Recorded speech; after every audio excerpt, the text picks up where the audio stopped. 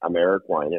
I am the relatively new Cancer Center Director at Yale. I'm also Physician-in-Chief at Yale Cancer Hospital. I've spent my life doing cancer care and cancer treatment, mostly focused on breast cancer, although now as Cancer Center Director, I worry about all different kinds of cancer. And my goal is to build a truly phenomenal cancer program at Yale.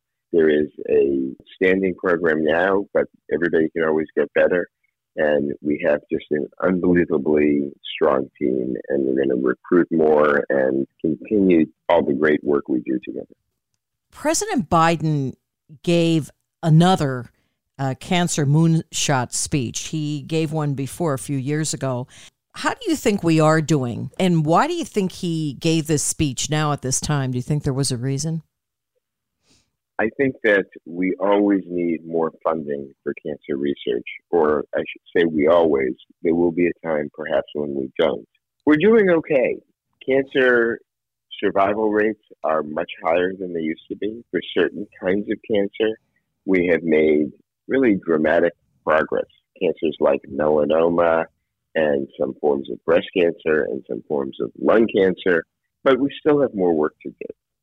And the other major challenge we have, in addition to the fact that we need new medicines and better treatments, is that we need to come up with new medicines and better treatments that are easier for people to tolerate so that getting cancer doesn't turn out to be such a major event in someone's life.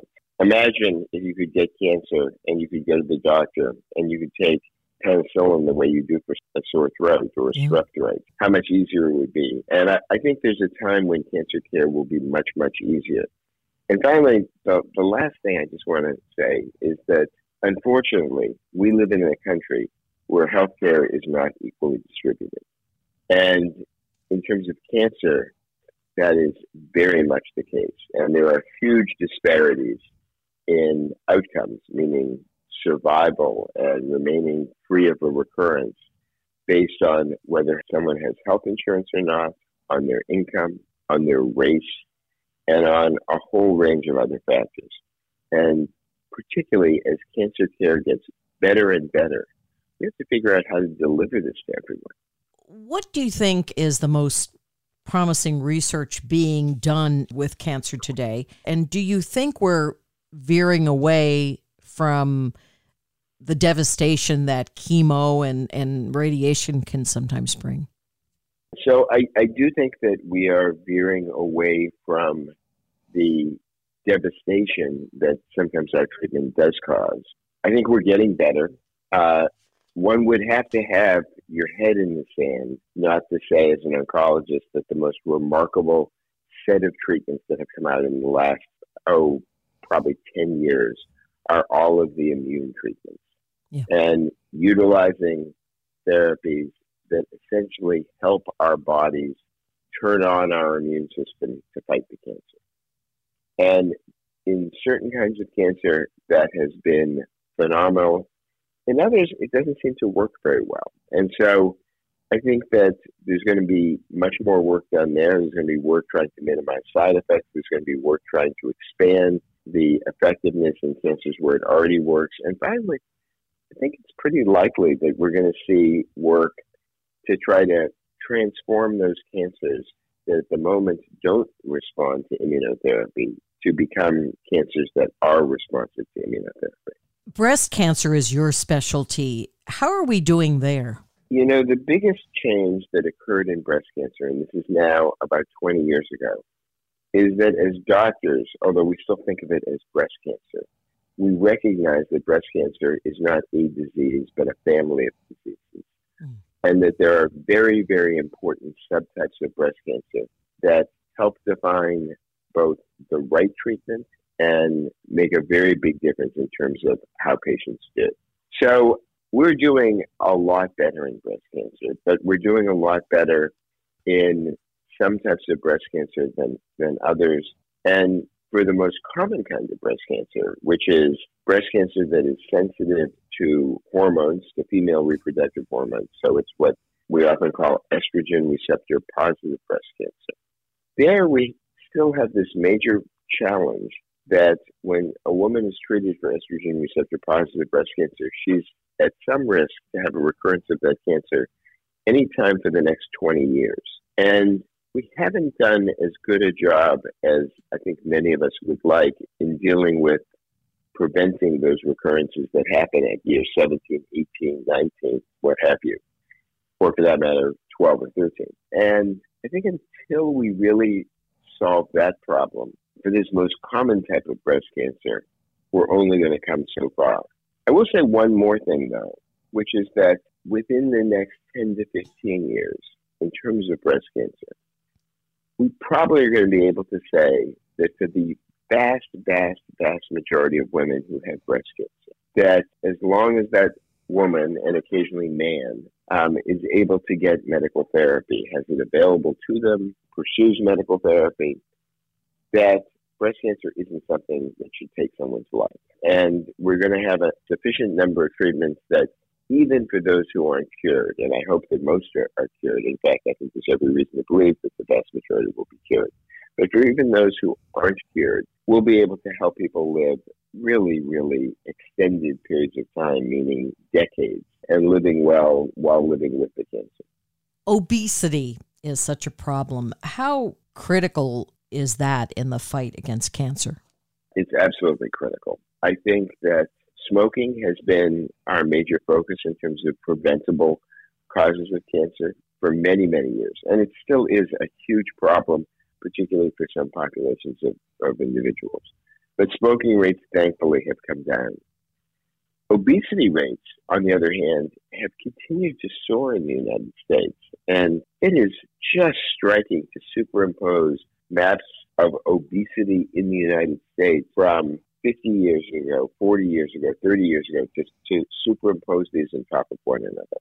And what you can see is that obesity rates have just gone way up. And obesity is associated with an increased risk of well over 10 different kinds of cancer. And for many of those cancers, it's also associated with a poorer prognosis. So this is, in my mind, one of the big public health challenges for the next 10 or 20 years. And it's not as if cancer is the only reason for people to try to avoid being overweight. There are a host of other health problems. But I don't think people recognize cancer as being one of the most important, and it very clearly is. So my message to people is do your best to maintain a healthy body weight. I'm not going to call it a normal body weight because I don't know what normal is, but a healthy body weight as defined by you and your healthcare provider.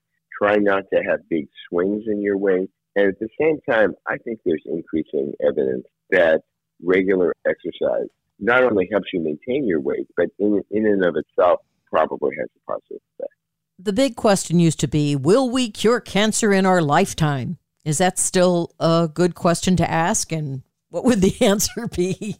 The older that I get, the more nervous I get whether the answer is going to be yes. But I think that, number one, I don't think that it's fair to talk about cancer non-specifically because cancer is so many different diseases.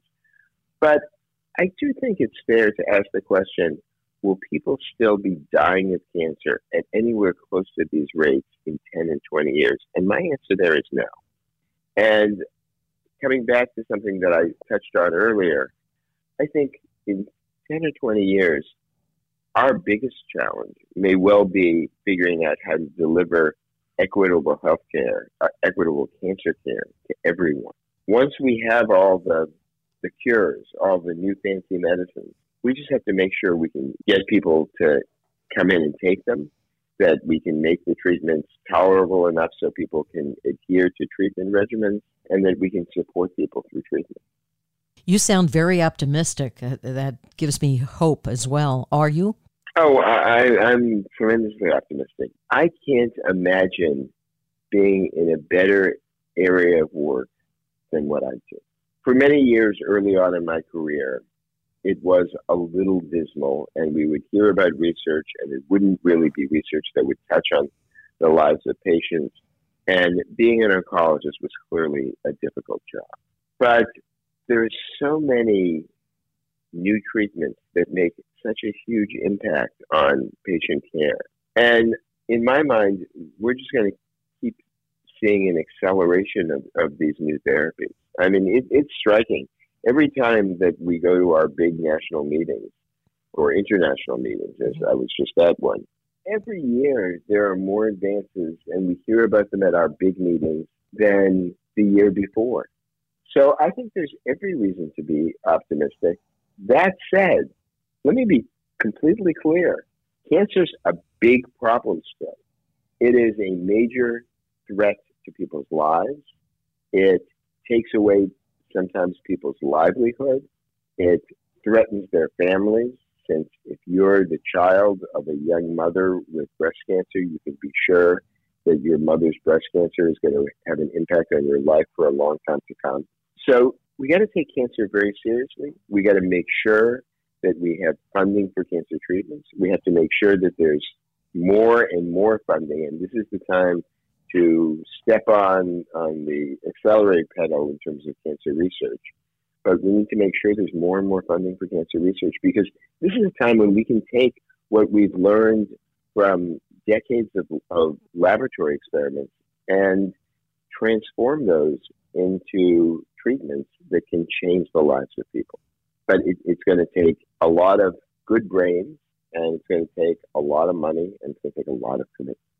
How did you get into this line of work? Was there cancer in your family, as in so many of our families, or? There had been a little cancer in my family. I had a relative who died of breast cancer when she was very young, but not such a close relative. I personally had a lot of experiences as a child with medical care and having to get medical treatment myself as a kid. Sorry. And so that prompted me more than anything else to be a doctor. I actually majored in history and Russian studies, and at the end still decided I wanted to be a doctor and went back and did all my courses to apply to medical school. Wow. I was atypical in that way.